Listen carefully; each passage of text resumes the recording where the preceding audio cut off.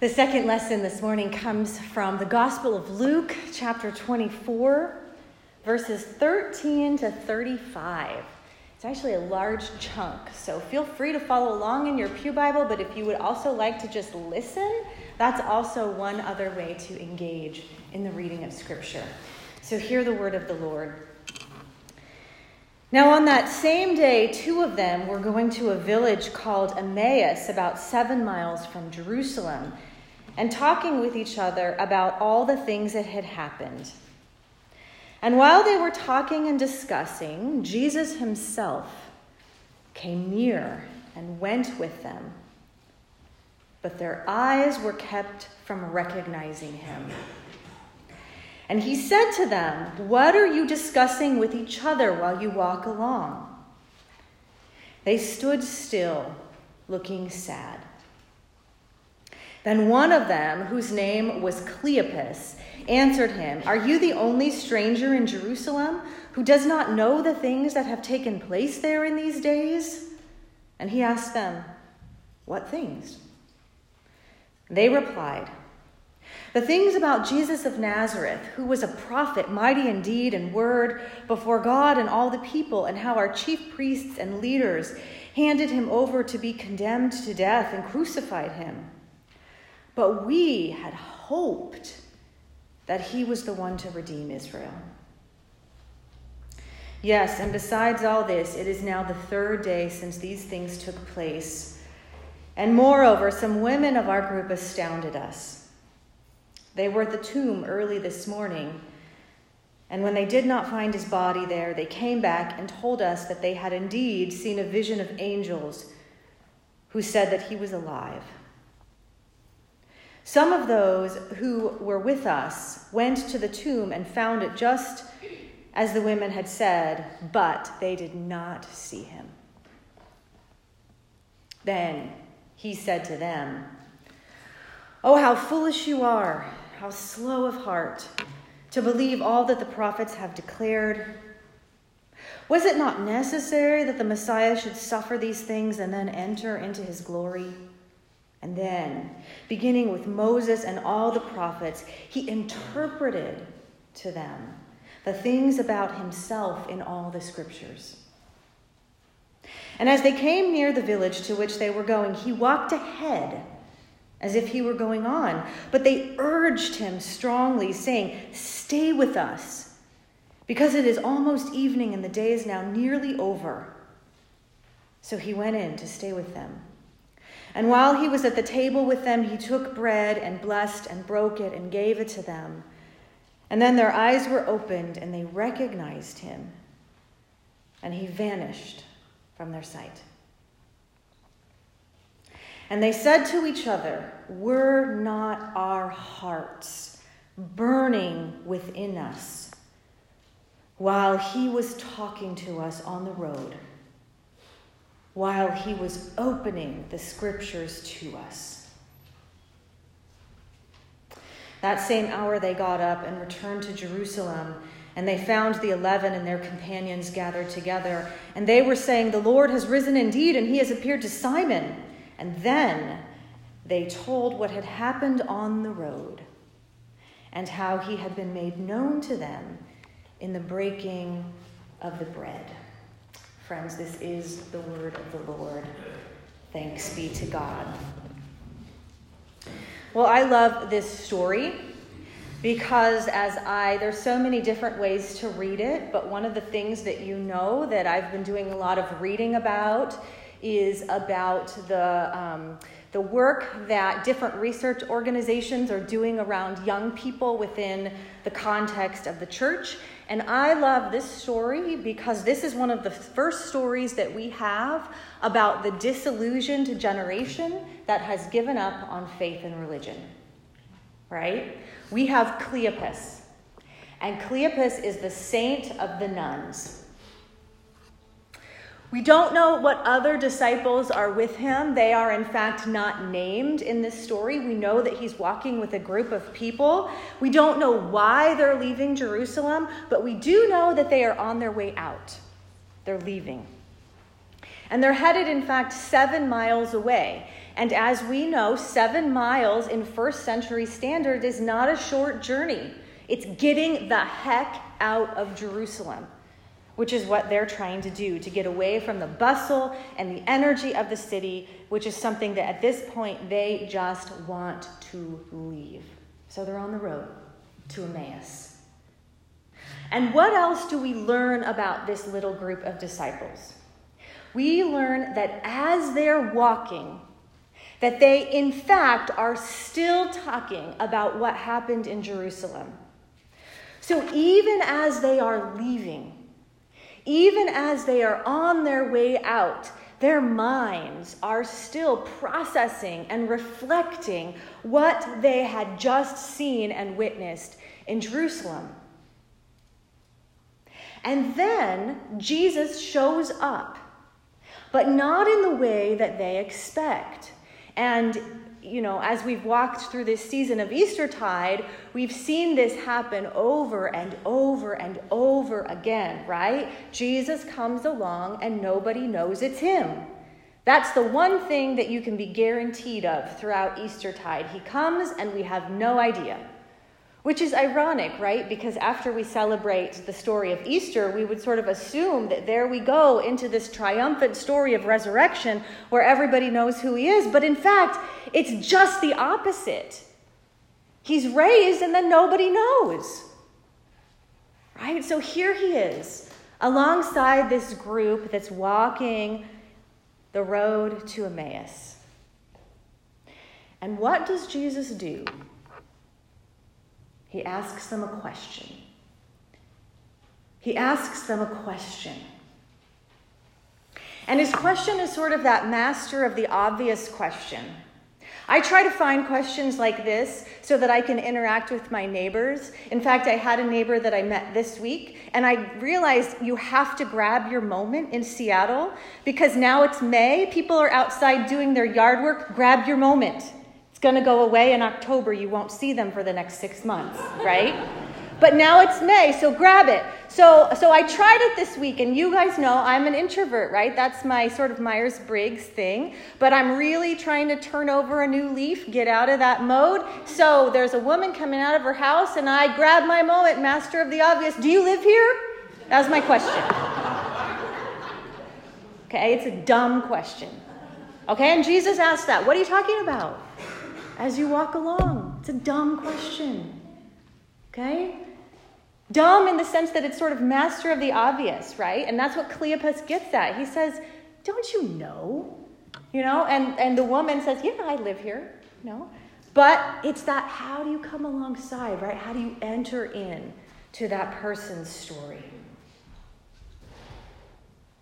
So friends, these are the disciples that are headed on their way out of this community of faith. Okay?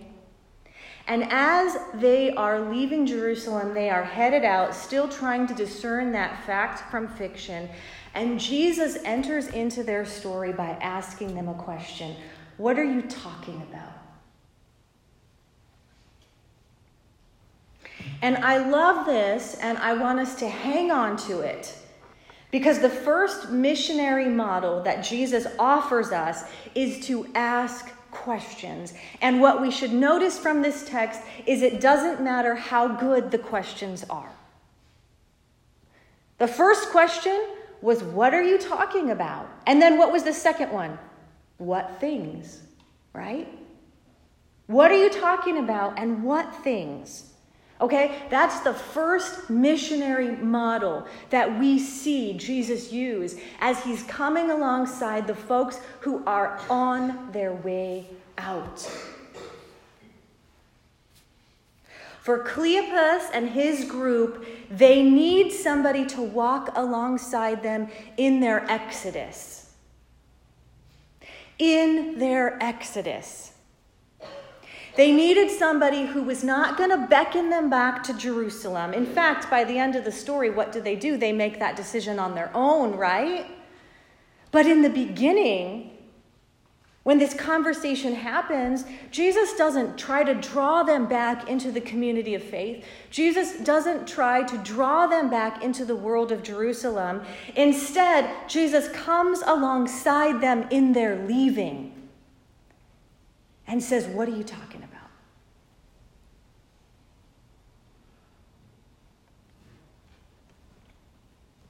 And as we learn through this disciple Cleopas, that leaving the community of faith, and we've all had friends that have left the community of faith, right? Leaving the community of faith doesn't mean leaving your questions behind. It doesn't mean leaving your longings and your hopes and your history behind. We learned that from Cleopas, right? They're on their way out. They're still talking about it. They can't make sense of it. But it's still in them. They've got something that they kind of need to process. And what, in fact, do we learn from this group of disciples? It means that, why are they on their way out?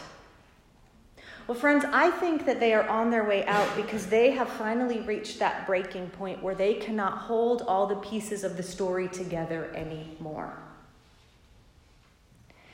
And that's what happens to Cleopas. It's what happens to our friends that leave the church. It's what happens to our younger generation who are called not by themselves, by the way, the nuns. That's a title that researchers give them, unfortunately. They know the story of Jesus. They hear the story of the resurrection. They even mention the women. This is now going back to Cleopas and his group. And they know that there are some others that see him. But at the end of the day, what do they say? They say, he wasn't there and we didn't see him. So they cannot hold the story together for themselves. It's just not adding up anymore. And in fact, we all know what that feeling is like. To be in that situation where the stories that you've heard or the community of faith is just not adding up in the way that you hoped that it would. And you can't stick around anymore. In fact, in order to kind of hold yourself together, you've got to take that road out. Right? But what does Jesus do? You see, here's the good news. He is not threatened by this group of folks who need to get out in order to hold on to their own authenticity. That doesn't scare him. What does Jesus do? Instead, he comes alongside, asks them the questions, and then he does something that's quite radical. He offers them a new narrative. He offers them a new narrative. You see, he suddenly engages their story in such a way that their questions that they are asking are now connected with their history and their experience. The text doesn't say that exactly, but what the text does tell us is this, is that what he did is that he interpreted, beginning with Moses and the prophets, he interpreted to them the things about himself in the scriptures. So see, he doesn't deviate from the narrative. But what he does is he holds the narrative and then engages it in what they actually understand to be their own questions. He builds a bridge. They couldn't have done that on their own. And then this becomes electrifying for them. They don't want him to go away. They talk to each other, and then they use this phrase, our hearts were burning within us while he explained the scriptures to us. I love that verse because what it says is not that they needed to leave the scriptures behind.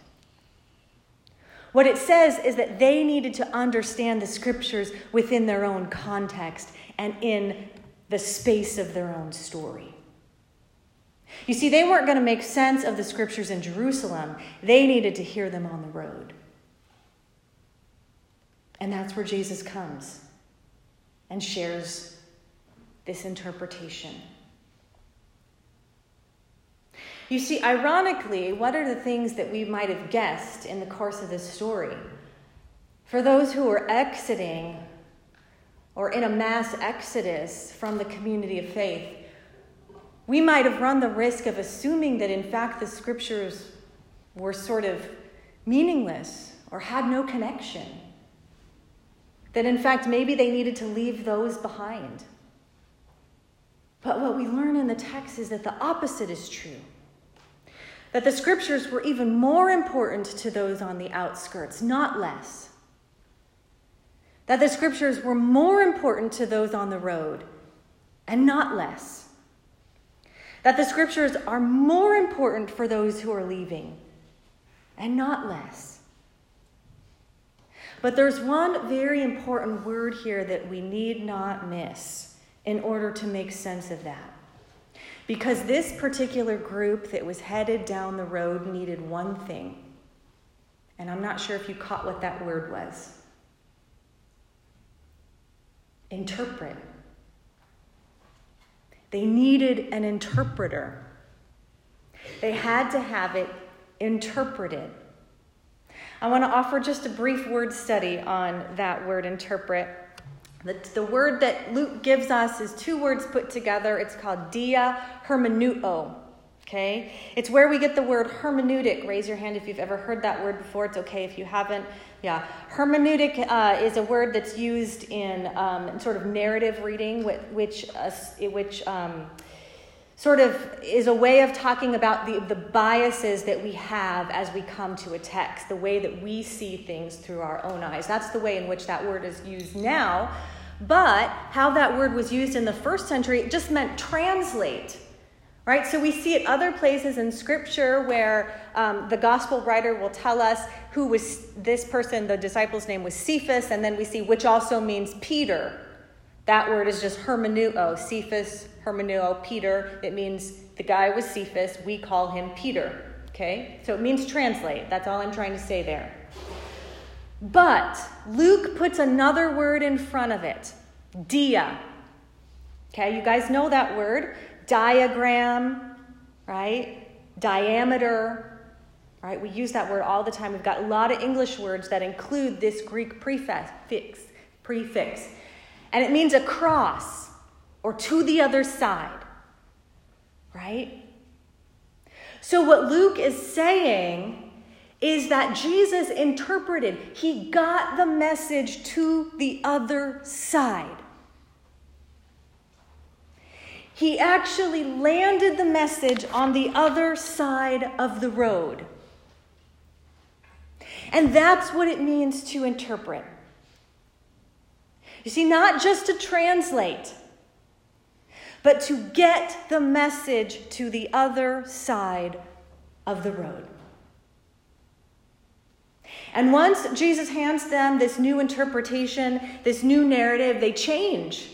They turn back to Jerusalem. They join the community of faith. They share their own story and their questions about what it was like to encounter this person that they met along the road. Friends, we live in a culture, in a time where we have to start thinking about what it means to get the message to the other side of the road. Right? Because the scriptures are more important, not less, for those who are outside the community of faith. But how do we get the message of the gospel to the other side of the road? It doesn't just happen. It needs an interpreter, not a translator. See, there's a difference between translation and interpretation. And the commissioning, the mandate The challenge that we have out of this text is that we are invited not to be translators, but interpreters. Dia hermeneuo. I want to close with this one story. This is not my own personal story. I heard this through a friend who worked with John Perkins, who was the founder of the Perkins Center of Reconciliation that was housed at Seattle Pacific University. And in the course of John Perkins' work, he encountered a lot of people who disagreed with him, who maybe didn't want to be engaged in the work that he was doing, or who didn't understand it. It wasn't interpreted for them, right? The message didn't make it to the other side of the road in a way in which they were able to make sense of it. And so John Perkins knew this one particular woman who was definitely not really in his court, and he knew that somehow this was a woman that he needed to connect with. And so he heard sort of through the grapevine that this was a person who liked to make pie. And so the next time he saw her, he didn't talk about anything else. He asked that one question: do you like pie? Right? Do you live here? What things? What are you talking about? Okay. Do you like pie? She said, yeah, I like pie. Okay. All right, do you want to make pie together? Well, who asks you that? So the woman's like, okay, I guess we'll make pie together. It's weird, but all right. So they got together into this kitchen and they started talking pie crusts. You know, like, which recipe do you use? He actually was a great pie maker, by the way. I didn't know that about him. So started talking pie crusts, started talking how you roll it out, what you do with the butter, blah, blah, blah. And all of a sudden, few pies into this story, they have a conversation about the different sides they're kind of coming from. And through this event of making pie together, this woman ends up becoming one of the strongest advocates for Dr. Perkins. You see, that is getting the message to the other side of the road. And it comes with a question. Sometimes the hardest question to find is the most obvious question there is. Do you like pie? What are you talking about? What things in Jerusalem? Friends, that's the model that we have before us today. Not to be afraid of our questions, but to enter into them. Not to disengage from those who are on their way out of the story of faith, but actually to engage deeper. To become interpreters. Let us pray.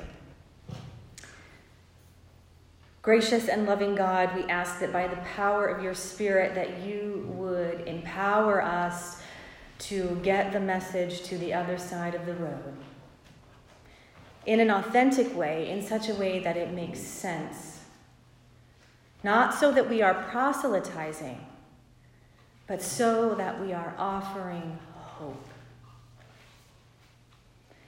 And we all recognize how desperately this world needs hope. Let us be messengers of your gospel and messengers of hope. We ask this in Jesus' name. Amen. Let us stand.